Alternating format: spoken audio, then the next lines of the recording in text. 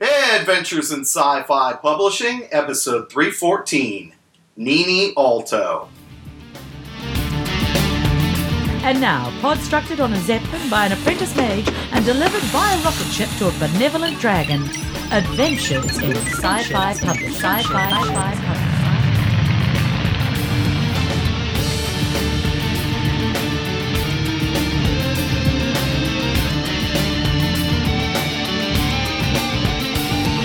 Welcome to Adventures in Sci-Fi Publishing, your podcast for science fiction and fantasy media. This is Brent Bowen.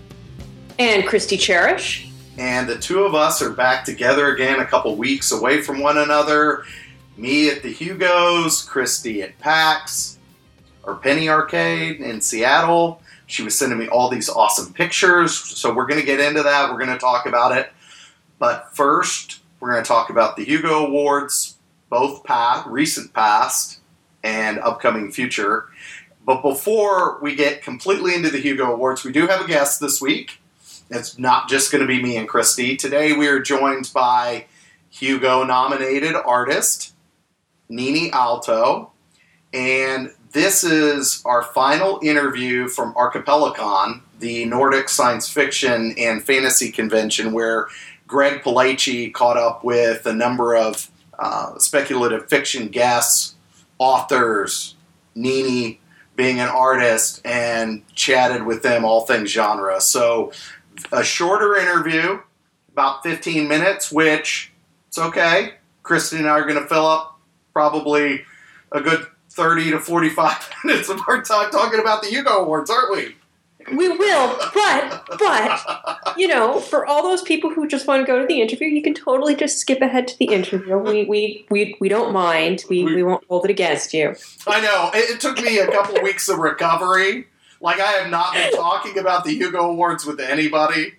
So we understand. If you need a couple weeks still, if you need forever, we'll mark it in the show notes where the interview is, and you can skip all of this. Matter of fact, I might even double those marks up where you can hear Christy talk about PAX. So we'll skip I'll give you a Hugo marker, and then a PAX marker, and then an interview marker. How does that sound, Christy? That sounds awesome. Well, before we get into PAX and our Greg's conversation with Ninni, we did want to talk about Sasquan, and I gave a very vague and kind of brief, quick overview of my impressions of everything that transpired. And it was really more of the madness it took for me just to get there, to be there at the awards. And I felt like because we were nominated, I had a significant obligation to be present and account for whatever outcome that was going to happen. Good, bad, or otherwise. I needed to be there because we'd made a choice to be involved, and so I needed to be there to accept whatever the outcome was. So I was there and accounted for right before the awards. I basically got there a couple hours before the award ceremony, and I can talk a little bit about kind of the reception before the ceremony and the after party. And if folks haven't gone out and read George R. R. Martin's blog post immediately following the ceremony, I think it was a couple days after the ceremony, I will tell you that largely a lot of my feelings about what transpired, particularly during the ceremony itself, kind of fit within or very similar to what he articulated, which, you know, he does a nice job of kind of breaking down the ceremony, talking about David Gerald and how he handled some of the MC responsibilities, tried to keep his politics out of that. I'm going to touch on that specifically in a moment. A little bit more, George expressed some of his thoughts around people applauding for no award, and I kind of echo some of those sentiments as well. But I'll tell you, before we even get into the award ceremony, one of the things I think it's worth mentioning I think it's a real honor and a privilege to be able to participate in a lot of the events tied to the Hugo Awards. And I think that's why, depending on what side of the discussion you're falling on, people view it as a privilege to participate in these activities. And I very very much felt the same way, that it was a real privilege and why I felt this obligation to be present. The pre-reception before the awards I thought was very, very civil, the engagement. So Tim Ward and I both attended, and people were, I will say there was a faction that was kind of off in one corner, was kind of my impression of the situation, but largely Tim and I didn't necessarily feel that need to behave in that matter, and we mingled with several different people, made introductions, and I felt like for those that were either, on a slate, not on a slate, anybody that we encountered and kind of engaged with, and we engaged with not all parties, but a mix of parties, since it's possible to catch everybody. People were civil, courteous, and or downright friendly, and just viewed it as the evening as a celebration, which I think that's what it's supposed to be, is kind of a celebration of genre. Now, I feel a little bit after the reception, I will tell you, during the award ceremony itself, I felt like a little bit of that changed, despite, the MC's desire to try and keep that in a tone of celebration. So I think David Gerald worked really hard to keep that tone of celebration going on throughout the ceremony. At one point in time during the ceremony, after Wesley Chu won the Campbell Award, and George used that as kind of an indicator, George R. R. Martin on his blog, or not blog, used that as an indicator or predictor of how the evening would go. There were applause during the reading of the nominations. And David stopped everybody and asked everybody very directly if you could please wait until all the nominees are read before giving your applause. And the crowd largely followed those instructions, and I felt like that was an olive branch that he didn't have a full. Now, he probably knew who some of the recipients were going to be, but I felt like that was an olive branch to the nominees of no matter how it was going to turn out, he was respecting his colleagues that were there that evening and really trying to keep that tone of celebration. There is one thing during the ceremony, though, that I differ from George on. And George goes on in his blog and he talks about how he did not applaud when people or the category was given a no award. He felt like that was a sad moment. That was a moment not worth celebrating. And I agree with him. And I feel like in several categories, the voters, and again, it was the largest voting pool the Hugos had seen, nearly 6,000 people had legitimate ballots for the ceremony and for the awards. And I felt like people applauding the no award was akin to booing.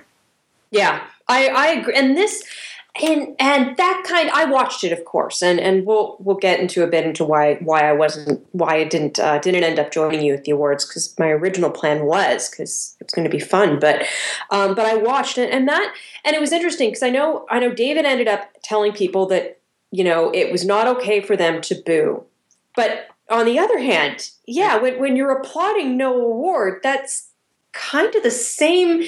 It does feel like booing. So you can't see me pointing at my microphone. we need to video these because I'm pointing at my microphone going, "You're right on the money." To me, it was akin to booing. Yeah.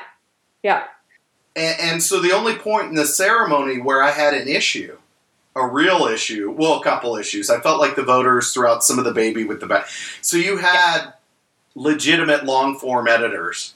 Oh God! And that I think was the biggest. I'm going to let you go on, but that was the biggest. That I thought was the saddest result of the Hugos this year.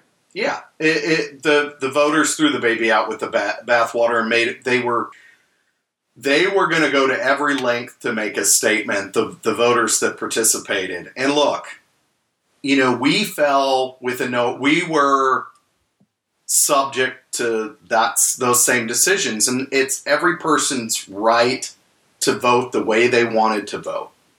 I just thought, and again, similar to George's thinking, that you had Hugo worthy. Those individuals, those works, fell victim to something greater that a lot of us are still having a hard time explaining what the heck's going on, when you could argue that some of what's going on is really just to get as much in the way of fandom, which to me was the great byproduct of this, no matter how you look at it. The great byproduct of this, and David Gerald even pointed to this, and you've heard mention of the asterisks, the wooden ones that are in. It's in my library upstairs, actually. You're going to have to put a picture up on the website. I am going to have to put a picture up on the website. Well, he did this whole thing in the pre-ceremony about these exclamation points. And these exclamation points being, these great moments. So we had the largest voter turnout. So you see this byproduct of having the larger voter turnout, which is fabulous. But then at the same time, you had, as a result of that too, you saw, because a statement was being made, worthy individuals and worthy works that were voted no award as part of that statement. And to me, that's an exclamation point of sadness. And the only real issue I had during the evening was, well, I had a couple, but the big one was, there was at one point, there was booing because of the no award situation. Mm-hmm. And you can't have it both ways. And this was the only criticism I really had of David Gerald, which as an MC, and was that and this is where I disagree with George, if you're going to allow the applause of the no award, you equally need to allow the booing. And I know it's trying to be an evening of celebration, but it's a one-sided celebration. Yeah. If you're not allowing the booing. And again, this is me being somebody that's just, I knew sitting down. Now I know there were others that had hope that we were going to be a recipient that evening. But I knew sitting down, I said, I'm not going to have to make a speech tonight. And I knew going into it, but that still was a sad moment to me to see not allowing everybody to kind of express their opinion. And also the other sad part of this too was, I think people took this really personally. There are some things that you'll read online of different people storming out. I witnessed some of it. I witnessed some expletives being shared, that this is BS to certain individuals. So the other part of this was, as much as it was supposed to be a celebration, there were moments in there that were clearly divisive. Mm-hmm. And you saw that continue on into some of the post-party. Not for us personally. And my hope is we can figure out a way forward. And I'll let you jump in. I'll talk a little bit about the after party. Maybe I'll let you talk about your thoughts with the ceremony. But as we get into Mid-Americon 2 and, Sad Puppies 4 is right on the heels of this, is to figure out a way to not make this if there are points that need to be made about inclusion, how do we not make this divisive? Yeah. Yeah. I think so.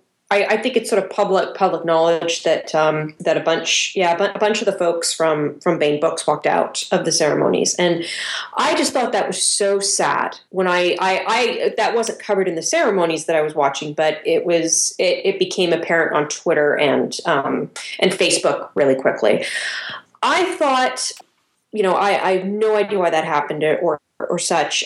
You probably maybe you've seen that, but I remember sitting there going, is that ever sad? The fact that the Bain Books group for whatever reason, didn't feel like they could stay for the awards, considering the kind of cornerstone they are for sci-fi and fantasy over the years. That to me, I don't know, I kind of feel like the community maybe needs to take, like a lot in the community right now are celebrating, because it's like they feel like they took back their awards. And I understand, I understand and I sympathize with that. And our position has really just been journalism. That's our interest here. That's our only interest here, really. And sci-fi, and fantasy.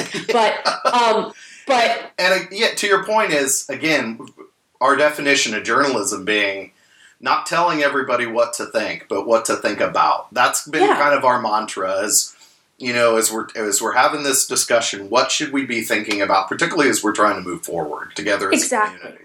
Yeah. And, when I saw a lot of people, and it sort of died down a bit because I think there was a lot of emotion around the Hugo Awards from the community, especially the community that's been there for a long time. And I kind of feel like it's maybe the time to sit back and kind of think, well, wait a minute. Yeah, we maybe took back the awards, but we also kind of slapped in the face, excluded these a number of editors, because Anne Seward's was in there. And if people don't know, and I'm hoping I'm pronouncing that right, but I'm probably not. Sowers, thank you. I actually said hello to Anne's been a guest on the show. I actually interviewed Anne at Archipelacon, believe it was 2010, and I actually went up and said hello to her at the pre-reception, and very briefly on the way out said hello, and she recognized me and thanked us for being on the show and wished us well. So anyway, yeah, she's the editor for the Dresden Files. Yes, yeah, Penguin Rock. Yep. Yeah, Dresden Files. So she's a brilliant, and a number. She's actually, I think she's been the editor for some of the biggest urban fantasy, series out there. She's one of those sort of cornerstones. And you've got Baen Books. You've got there were a couple of Sheila Gilbert, and it's like, those editors really don't have, like, I kind of feel like those groups really didn't have a stake in either side whatsoever. They're there doing their job. They're there helping to produce a very large proportion of the sci-fi and fantasy that, our listeners are probably reading. I just don't think they deserve that, to get pulled into that by the community. And I wonder if the community maybe needs to, I don't know, as somebody in the community, it's an interesting thing to reflect on. It's like, what has the outcome really been, and what was really won and by who? It's so yeah, there was one part of the awards that really disappointed me. And this was the one, I think I mentioned this to you, and I know I talked about it on my interview with the province, the book Rogues up here in Canada, because they wanted to ask me about the Hugos, because Adventures in Sci-Fi Publishing, they listen to our show, which is kind of cool. But one of the things that I was really sort of pushed, really sort of disheartened me, and I doubt this was the effect. But Connie Willis gave a speech. She came in, and because she had stepped down from doing the MC job back when the slates came out, and totally understandable from her perspective. She's a brilliant author, and there's another cornerstone of the sci-fi fantasy community. And we've sort of been talking about this concept of inclusion and what fiction deserves to be. And this is, we haven't been talking about it as much, but some of the controversy about the Hugo Awards has been, this idea of what fiction deserves to be recognized, and, who's the good, what's the fiction people want to see, and what deserves to be on the awards and what doesn't. And I just felt, so she ended up taking a crack shot at Twilight. Stephanie Meyer has no, she's a, cornerstone urban fantasy and YA author. But, because she's one of the most widely read, but she's not really part of the sci-fi community. And I just kind of felt like, I don't think the intention was to be, exclusionary, but I kind of felt like, if I was a 13 to 15-year-old girl and say my family said, we got to watch the Hugo Awards this year, and I saw somebody say, and I heard her say that, I would have been so disheartened, because the message I would have gotten from that, if I was a teenage girl who loved Twilight, was that you're not welcome here. Your fiction, the stuff you like, that's not the kind of fiction we're okay with. And I thought that was a little sad.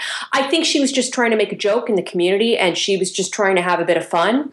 But yeah, that was the only part of the award that I watched that I was just like, oh, why do we need to take a pot? Why do we need to take a crack at Stephanie Meyer? It's what did she do? Yeah. Well, and if you're going to take a crack, to your point, if we're going to take cracks at people, and there were plenty of cracks done for humorous effect, and I felt actually that was one of the better overall. That was one of the better parts of the ceremony where people were trying to lighten the mood a little bit, and trying to get people involved. So, Robert Silverberg did the Hare Krishna thing, trying to talk about another period in fandom that was equally contentious for different reasons, obviously, but still trying to lighten the mood and point to, in the grand scheme of things, it's ultimately kind of, this hunk of metal really what we're all concerned about here. And, it is an award ceremony, and this is where I also differ from George, because I knew we weren't going to win, and it was a great moment, and it was one of those things, even before the ceremony, you go through a walkthrough. We went through a walkthrough, and I held a Hugo rocket. So, and it's not like my feet lifted off the air. Nothing changed about me, and nor if I had envisioned that we were going to be holding it later would it change about me. So it's one of those things. I don't care about some of those things, and George would say I'm lying, and that's George's prerogative. But you had folks try to provide moments of levity that said, while some of the discussion is really trying to make this about something bigger, let's keep this all in perspective. Yeah. And I thought overall, but I agree with you, because you don't want to disenfranchise a willing reader.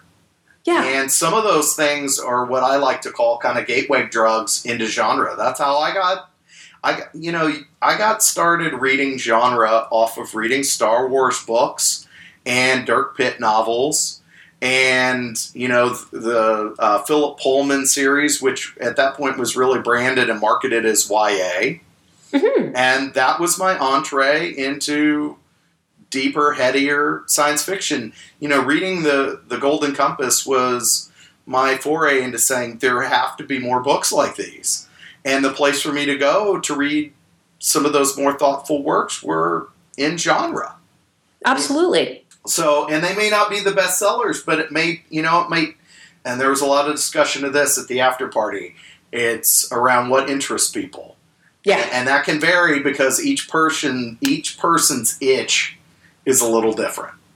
And so, I want to find things that scratch that itch, and those things sometimes are in genre, and sometimes they're YA, marketed as YA, and sometimes it's popular fiction or literary.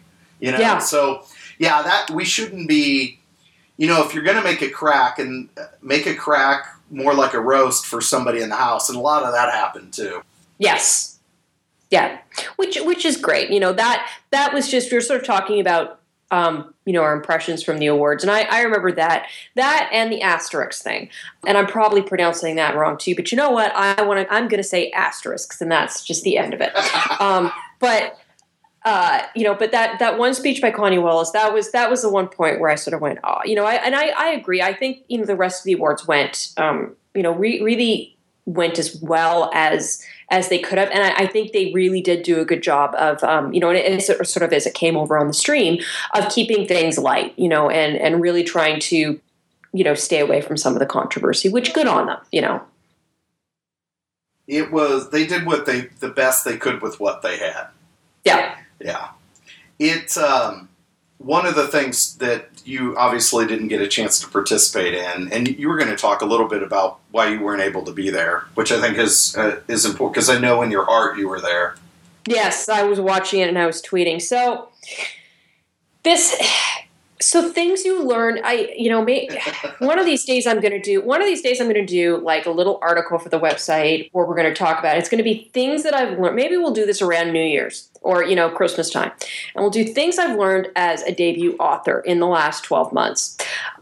In this case, in the last 8 months. And the thing that I've learned, one of the things that you learn really quickly for anybody else out there who's, is going to have a book coming out or starts doing promotion and starts doing tours, is that you want to do everything. And when you're first starting out, you can do everything because, every now and, it's few and far between when you'll get the chance to go to one of these conventions. And originally my plan was to go to the Hugo Awards. And that was, this had months before I planned on doing the Hugo Awards. Then I got the chance to do When Words Collide in Calgary, which is a big convention in Canada. And I was sort of like, oh, well, maybe, so I had When Words Collide on I think the second weekend of August. The third weekend was the Hugo Awards, Worldcon. And then right after that, the following week was Penny Arcade in Seattle. And so I initially sort of look at that and you're like, that'll be easy. I'll just do all three of them. And then I did When Words Collide. And that was a really great convention. They really went out of their way to get me on, to do a lot of stuff and get all of the authors who came out on a lot of panels, which was fantastic. I got to be on panels with Faith Hunter, which was kind of amazing, and Patrick Weeks, which was awesome. Both of them were amazing panelists. So I did that one, and partway through, I started worrying. I'm like, oh man, I'd forgotten how much one of these conventions takes out of you. And so I got back home, and the other thing that happened, which was really cool, so then we were going to do Penny Arcade, and that was already set in stone. We were doing Penny Arcade. And then I got to sort of complicate matters, I had two other things that started to go on, and one of them was some negotiations going on. So I will be announcing those. I can't say exactly what they are, but don't get yourself in trouble. I won't get myself in trouble, but I had to be on the phone and in email contact that particular week. Probably next week. The week after, we'll be announcing them, but a couple of really cool stuff. But then on top of that, I got a call. New York City Comic Con offered me a panel, an urban fantasy panel for the beginning of October. So which is amazing. So that's going to be an absolute blast. And I'd planned on doing New York City Comic Con anyways, but out of it was a culmination of multiple things where it was like, okay, not only it's no longer an issue of just what conventions do I want to go to, but it's A, I can't get sick because I've got Penny Arcade coming up. B, I've got to have my phone on me because I'm in the middle of some business stuff. And then C, it was like, oh my God, my travel budget is just about shot at this point. So I don't know. So it was between that and the exhaustion, as much as it hurt, business-wise, Worldcon was the one I had to pull out of. Because as fun as it would have been to go for the awards, that's what I was going for, was to hang out with you and Tim and go to the Hugo Awards. And it got to the point where I was like, oh man, I don't know if I can justify this anymore. So I made the writer's business decision to pull out of Worldcon. And I'm glad I did, because I think I would have been done for PAX. I think I would have been sick by the time PAX came up. So I'm glad I made that decision. PAX was a lot of fun, tons of photos, got to talk to a lot of people, which was amazing, including the writers from The Witcher 3. Oh, very cool. Who were there. I've got a signed poster. Are you getting them on the show? I wish I'm going to ping them and see if we can get them on the show. I got them to sign my poster, but it was they had a booth. The Witcher 3 had its own little sort of pavilion. That's where I had the photo of with me and my spouse on the unicorn. So there's a unicorn, a very famous unicorn in the video games. It's a stuffed unicorn that one of the characters trucks around with them wherever they go, and you can have a photo on the unicorn. And they had people there. They were really awesome. They had people there who were more than happy to take photos of you on the unicorn, and they had props and stuff. And then the writers and some of the developers were there with posters to sign, and so you could chat with them for a bit. So I got to chat with a couple of one of the developers actually, and it was fantastic. Just chatting about taking a novel and turning it into a video game. And they did an entire panel on the challenges of that, which I missed getting into because I was there I got there about 5 minutes before the lineup filled up. So I was very heartbroken. At that point, I just went and had a beer. But then I got my poster signed and got to chat with one of them. So that was awesome. But there was next to no lineup at The Witcher, which I don't think people realized that they were there like that. So that was amazing. Super friendly bunch of group of people. And that was one of my highlights for sure. I'm going to be framing the poster.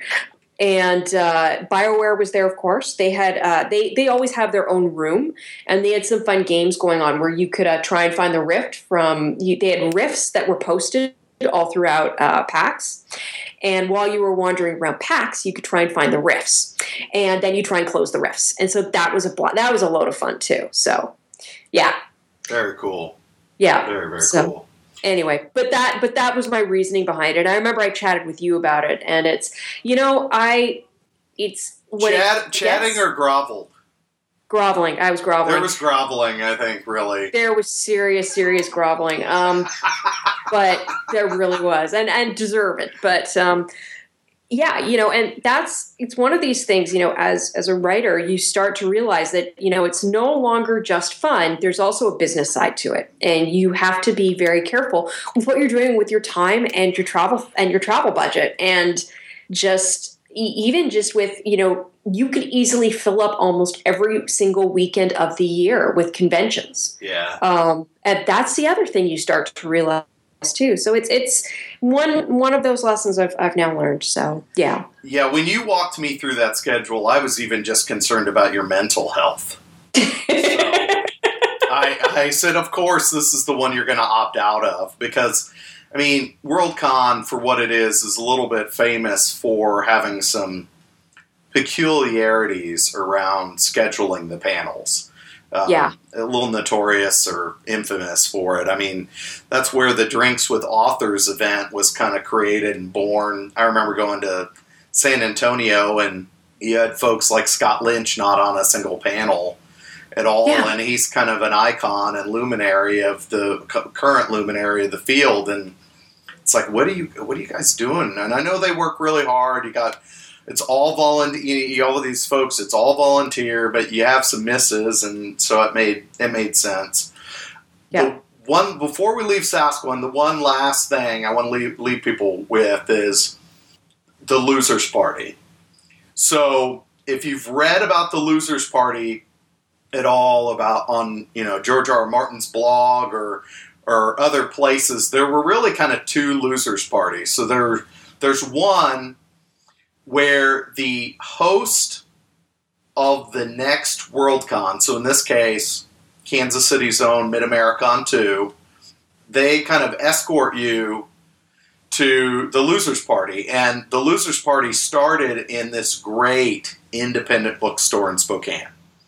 So if you happen to go to Spokane, Washington at any point, you need to check out this bookstore. It's called Auntie's. It's Auntie's Bookstore. And it's really cool because I went back in there the next day after the Losers Party to actually browse books. I was too busy chatting making some new friends, including the events manager there, Jess. And we might have her on the show at some point. Fabulous bookstore. It's been around since 1978. I was talking with Michael Underwood for a long time, and I'd been up 24 hours too, so I packed it in at 4 a.m. my time. I was done. I'm like, I'm too old to be up for 24 hours, but this bookstore is fabulous. And the next day I went in there, and they had like a bluegrass jam going on in this bookstore while I'm shopping for book. I'm like, how awesome is this freaking place? And apparently they do it every weekend. So I definitely made a purchase there and spent a little of my hard-earned money there. But that place was awesome. The Mid-Americon 2 folks were great. It'd be a good transition for us to talk about that. But if you read about these Losers Parties, the lasting impression I'm still trying to figure out is, did I just miss George at the Losers Party? Because he had his own private Losers Party. and he missed a lot of people. So it started at Auntie's, and then it kind of moved on to some mansion that George had rented out. And he said that he went to the losers party and was inviting people. I was upstairs, so I could have missed the invitation, one. Or, as he said, there were other people that were declared an asshole that didn't get an invite. So I'm trying to figure out if we just missed him, we're in the asshole camp.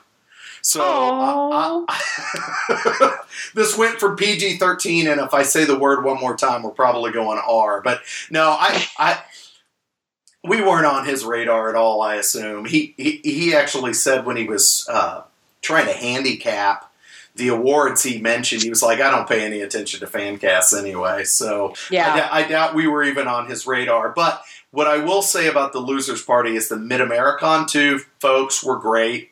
I'm not just, well, I might just be saying that because they're in my backyard. But no, I know a lot of them from Conquest. They treated us very well. They treated everybody that was not a recipient of a Hugo very well. They brought in barbecue for everybody and had these cute little kind of tchotchke items of tongs and barbecue mitts and some barbecue rub to really get people in the spirit for Kansas City to eat hearty red meat when everybody comes here. And treated everybody very well, which was nice. And again, I obviously had a good time because I was ready to go to bed, but kept it going till for at least 24 hours. But we should probably talk about Mid-Americon 2 because that's going to be a topic of conversation for the next whole year. It is. Yeah. I am working on lining up some of the con runners. I've been working back and forth with the marketing person. And we will likely have a couple of the con runners on the show to talk about what we can expect from the awards, how they can anticipate handling probably an increased crowd, a number of voters. Mm-hmm. Because the other shoe that dropped just last week was Sad Puppies 4. And it had a little bit different tone. You want to cover kind of the tone? And who's running that business? It's Kate Paul, Sarah Hoyt, and is it Amanda? Is it Amanda Green that's doing it too? The first two I know Sarah and Kate definitely. I think Green is the other one in there. Yeah. And they're calling it like the Ambitioning or something. It's awesome. Yeah, the Ambitioning. What a fun, sorry. I think it's such a fun name. It really it just I got a laugh out of that, and I thank them for giving me such a great laugh out of seeing their campaign. Sincerely. The anarchist in you. The anarchist. No, not even the anarchist. They're different sides of fandom. I have no say. I have no stake in it, but I'm allowed to laugh. Therefore, I'm allowed to laugh at both. Yeah. Or I'm allowed to I'm allowed to be entertained by both and not feel guilt over it. So there.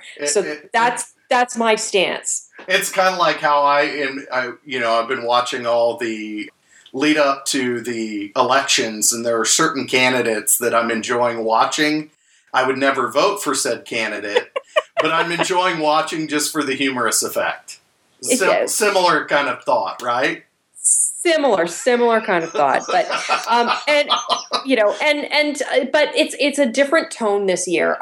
So first off, and I'm not as I probably need to. We'll do a more in-depth discussion about it later, I'm sure, where I will do all my research. But so Sarah is one of the characters. I follow her on Facebook.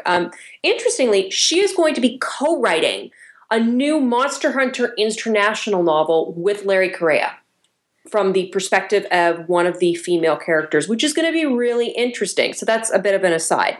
But so the Sad Puppies 4, the Ambitioning, it looks, so they seem to have actually taken, if you read Sarah Hoyt's post on it, I believe it's on her website, they seem to have taken the criticism about the slates to heart. And so they won't be doing a full slate. They will be doing, their own recommendations, but it won't. I'm not sure if they're going to be doing a fewer number, if they're going to be doing only 3 per category, or if it's going to be more.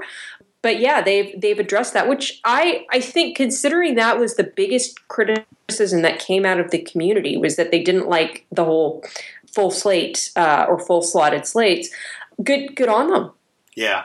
The way I read that and recall, and if somebody else has a different read differently, let us know. But I had read that they were going to be compiling lists. So it was going to be like a list of 10. So it would exceed the number, within kind of a category. And they would be compiling these lists, and the list would be open to anyone. Mm-hmm. So they said, and then they were just going to post these lists of recommendations, like the top recommended items based on people contributing. And it didn't have to have a certain ideology. It didn't have to have anything attached to it. It was just, who do you feel like is worthy of a Hugo Award? And what their little mantra was more. Yeah. And the goal being, we want to include as many voters in the process as possible. And so everything that was articulated was very similar to a lot of the reasoning, well, at least a lot of the points, if not the reasoning, the points that Mary Robinette Kowal made when she was doing the voter drive. Yes. The membership drive. Let's get as many. And again, Mary, she was open to getting voters into the process. And, she wasn't screening those voters for ideology. So the same thinking is what's being posited or offered here. Yeah. Based on what I recall from the post. What's interesting, and it reminds me, or I recall my discussion with Ferret Steinmetz as we were talking about this. It's going to be interesting from a couple different points through this process, and we can watch this thing evolve. Is one, is Sad Puppies such a tarnished brand? Should they have just shed the Sad Puppies brand with the idea of adopting a new brand and still going forward with their mission of getting more voters in the process? Or does the brand at least have enough lightning rod equity that they didn't want to discard it? So what was, some of the thinking there? I also wonder too, and this is because, a lot of, we tend to, we have ties more to sort of the writing and the fan community. I wonder if the Sad Puppies sort of brand, as you put it, maybe does have credence or has traction with people who tend to read more commercial fiction or more commercially targeted fiction, but aren't necessarily involved in the awards. So that's another thing too, that maybe aren't as present or as vocal in the community as as other groups are. And but do in fact buy a lot of science fiction and read a lot of science fiction. So I think that's I'm not willing to discount that, because some of the authors who've been associated with the Sad Puppies are very commercially successful authors, and their fans are still there. So I think that's another perspective to consider. The other aspect too, though, is that I'm very curious. So there was a lot of we've talked about this. There was name calling thrown on all sides, and there were some really nice things said on both sides as well. And we're leaving Rabid Puppies out of it, because Rabid Puppies is a totally different game. Well, it is, but it's not. So I'm going to come back to Rabid Puppies, because I want to come back to that thought. Okay, yeah. So the one thing that I'm curious about is that some of the things that were thrown around about Sad Puppies is the idea of being misogynistic and being against women. Well, now it's 3 women who are running it. I think I'm going to be a bit disheartened if that gets thrown around to, they're token women, because none of those authors strike me as women who are token anything. Not from what I've seen so far on social media from any of them. So it'll be very interesting. You were going to say about Rabid Puppies. And I don't disagree. I think that's an interesting point about all 3 of them being of the runners of Sad Puppies being women, and some of the conscious decisions around the list, and also their objectives being more around getting more votes. They haven't talked about, again, they kind of moved away from this notion of ideology and around, that everything has to be the science fiction of yore, which was kind of which was a talking point of Brad through Sad Puppies 3. They moved away from that.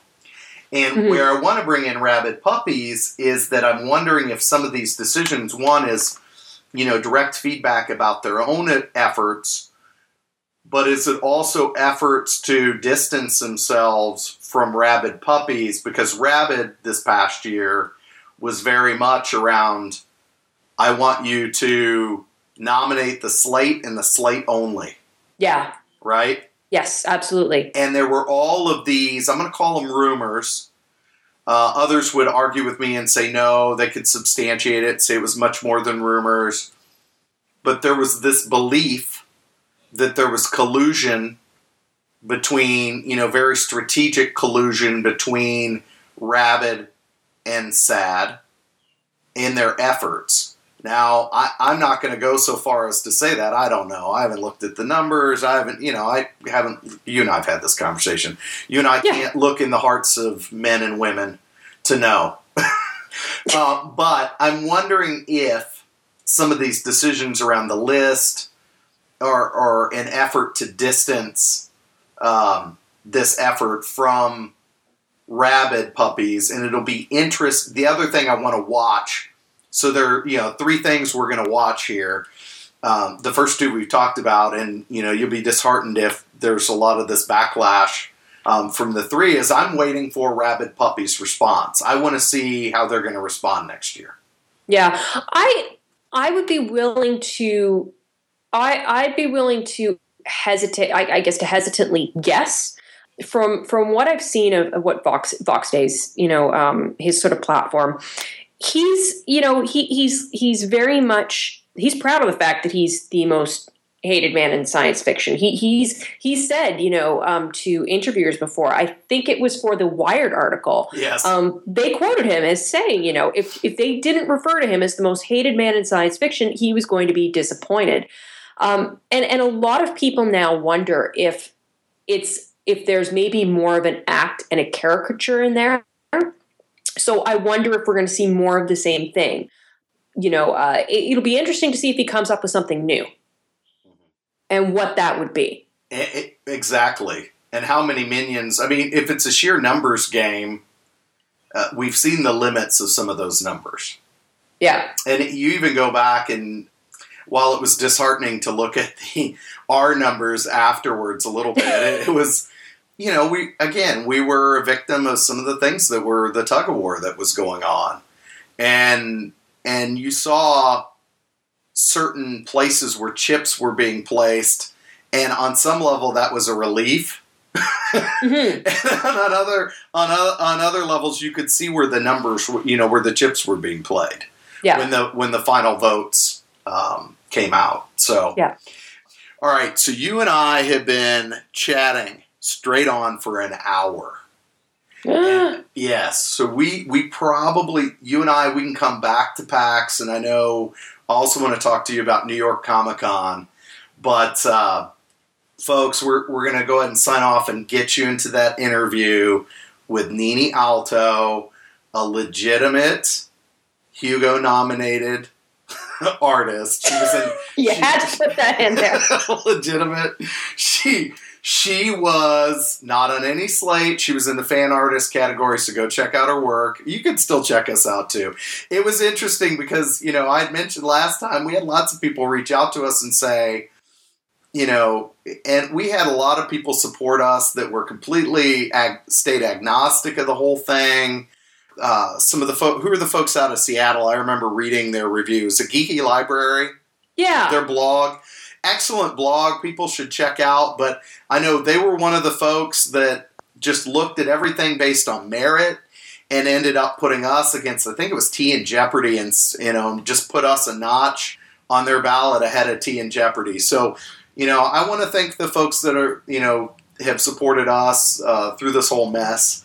And we're expecting more mess to come. It's going to be a mess hall in 2015 and 2016. So, but anyway, we've gone on and on about this, and we're going to get you into this discussion with Ninni Aalto. So until next time, take care.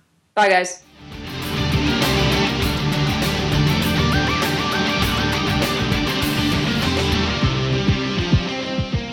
Hi, this is Gregory Pellechi for Adventures in Sci-Fi Publishing from Archipelacon in Mariehamn, Finland, and I'm speaking with Ninni Aalto, Hugo-nominated artist. Hello.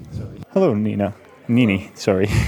Yeah. How does it feel to be nominated for a Hugo? I'm not sure if it really feels like anything, but I think I have mostly been, of course it's very flattering, but I think I'm mostly been kind of grateful that I'm at the one category that's free of a puppygate thing. I can understand that. This year has been quite a controversial year, and to be associated with that, good or bad, can be off-putting. So, your work, what is the title of it? You have a webcomic, do you not? Yeah, a comics blog called Sähköjännis, which basically means direct translation is electrical rabbit, but I guess the correct translation would be a mechanical rabbit, since in Finnish it refers to that rabbit that dogs chase when they are racing. You have also worked on a number of other projects, have you not? Yeah, I'm a graphic designer, and I do mostly illustrations and comics. I have lettered comics. I'm kind of doing whatever comes my way, and I'm also trying to work on some children's book projects. At the moment, the most important is a cosmology book for kids, which we are working on with my friend Syksy Räsänen, who is a cosmologist and obviously kind of responsible for getting the science right. Excellent. And when do you expect that to be finished? I have no idea. It's been on and off for several years, since we don't actually have money for the project, or mainly I don't have it, so I'll kind of have to work on it on my free time. At the moment, I'm trying to kind of pick it up and work more with that. Excellent. Are you considering crowdfunding for this? Not at the moment. I have understood that it can be quite complicated to arrange with all the bureaucracy, but I think when we'll be a bit farther along the way, I think we'll apply for some grant. Does the Finnish literary and artistic community, do they provide a lot of grants for genre fiction and genre art such as yours? I really cannot say.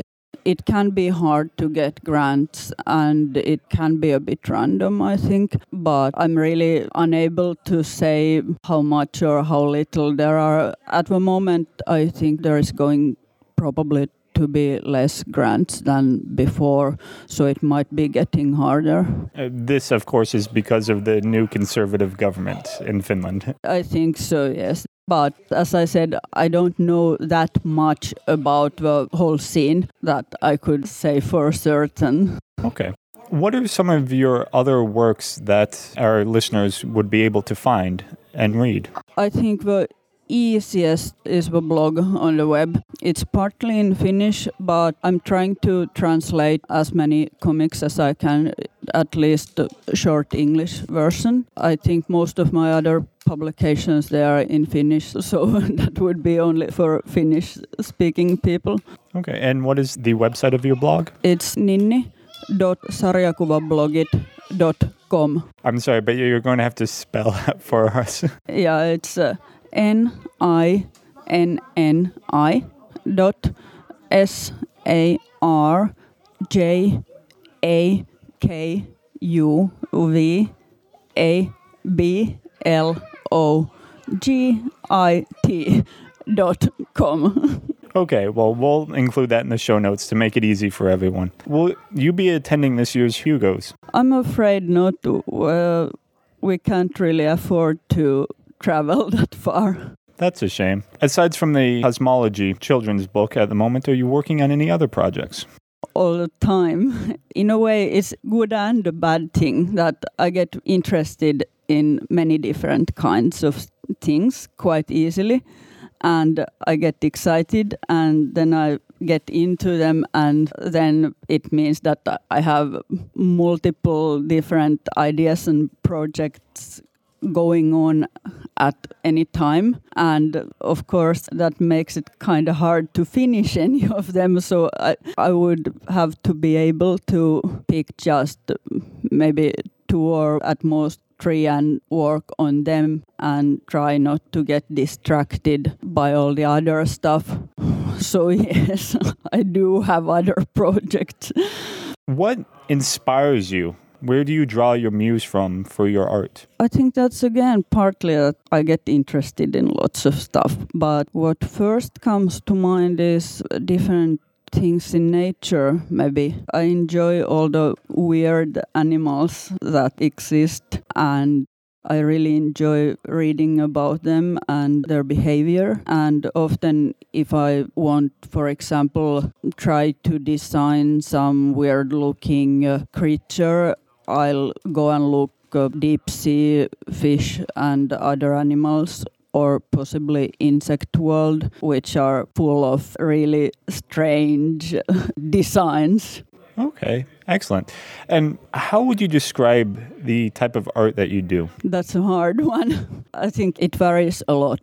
The fantastical or science fictional art is obviously mostly a hobby thing that I do on my free time. And otherwise, of course, if there are commissioned work, they are often more boring, if I may say so. But that's kind of course, the paid work is kind of different thing. And then you do what the customer wants. So I guess you're probably more interested in that stuff that I can decide for myself. Certainly. It's your personal art that has gotten you this Hugo nomination. Mm-hmm. And it's nice to be able to do that kind of thing. I'm very lucky in a sense, since my spouse is a photographer and he's able to pay our rent, and so that kind of enables me to put my time for such work that doesn't actually pay, that I can do. Of course, occasionally someone wants to buy a piece or something like that, but basically the point is doing what I like to do and choosing my own subjects. It's great I can do that. Fantastic. And should someone want to commission you for a work, where can they contact you? Email is the best. I can be contacted at ninni.aalto@gmail.com. Who are some of your favorite artists that inspire you? There are many. And of course it also depends what I'm at certain moment, what I'm kind of looking for, or how I'm feeling. But I have done some art history studies when I studied at university, and I guess that's part of why yesterday at the panel I mentioned Hieronymus Bosch, which is very interesting for many reasons. And I also enjoy lots of Renaissance art, but of course there's lots of current illustrators and artists, and I really don't know if I'm at the moment able to name any specific. Maybe one of my great favorites that you could actually call an idol in a sense is probably the comic artist Charles Burns. I kind of look up his very, very clean lines and also kind of surreal feeling in his work.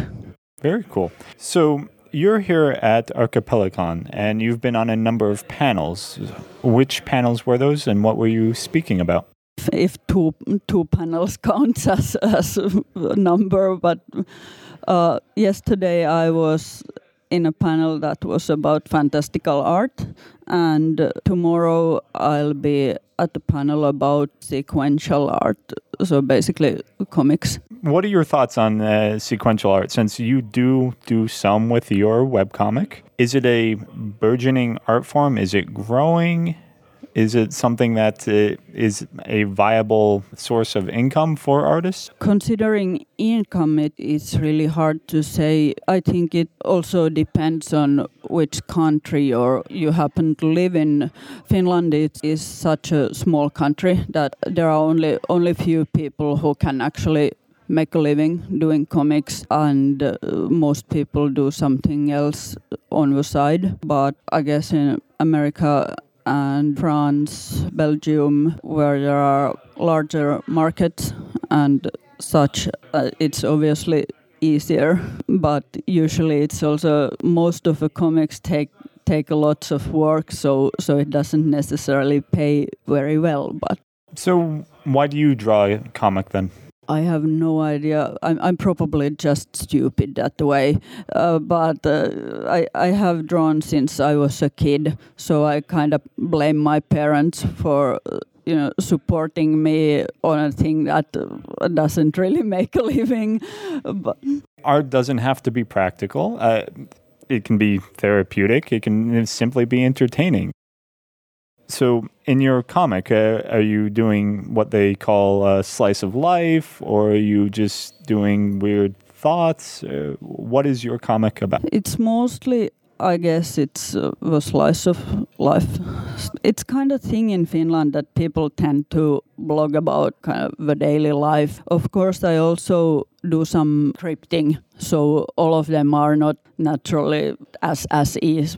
I combine elements, and even if many people can read them as if they were true happenings, but of course all of them are not. Many are. Okay. How often do you add new comics to your blog? I'm trying to add something. There's also drawings sometimes, but at least once a week. Excellent. So, other than Archipelacon this year, will you be at any other conventions? I'm not sure, but probably not. I'm really not sure at the moment, but... Okay. And then where can people find your artwork or publications that you've been a part of? Again, I must say web is the easiest, but you can buy the comics albums, and I'm not sure. I have done one children's book, but I'm not sure if it's available anymore since it was published in 2005. And the title of that was? Prinsessa ja Mylläri, which means princess and miller. We did it with a good friend of mine, and all the main characters are bunnies. Excellent.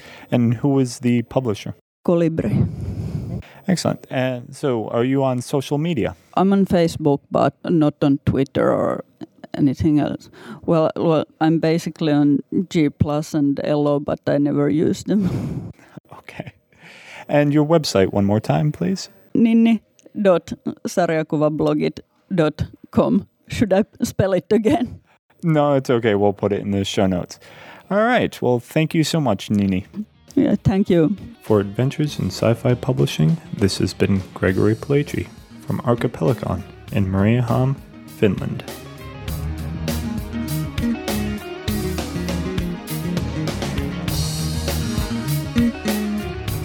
Visit Adventures in Sci-Fi Publishing for show notes, links, reviews, special guests, videos, and more. Email us at adventuresinscifipublishing@gmail.com. Sound effects from the Free Sounds Project. Music by Symmetry, found at musically.com. No authors were seriously damaged in the making of this podcast.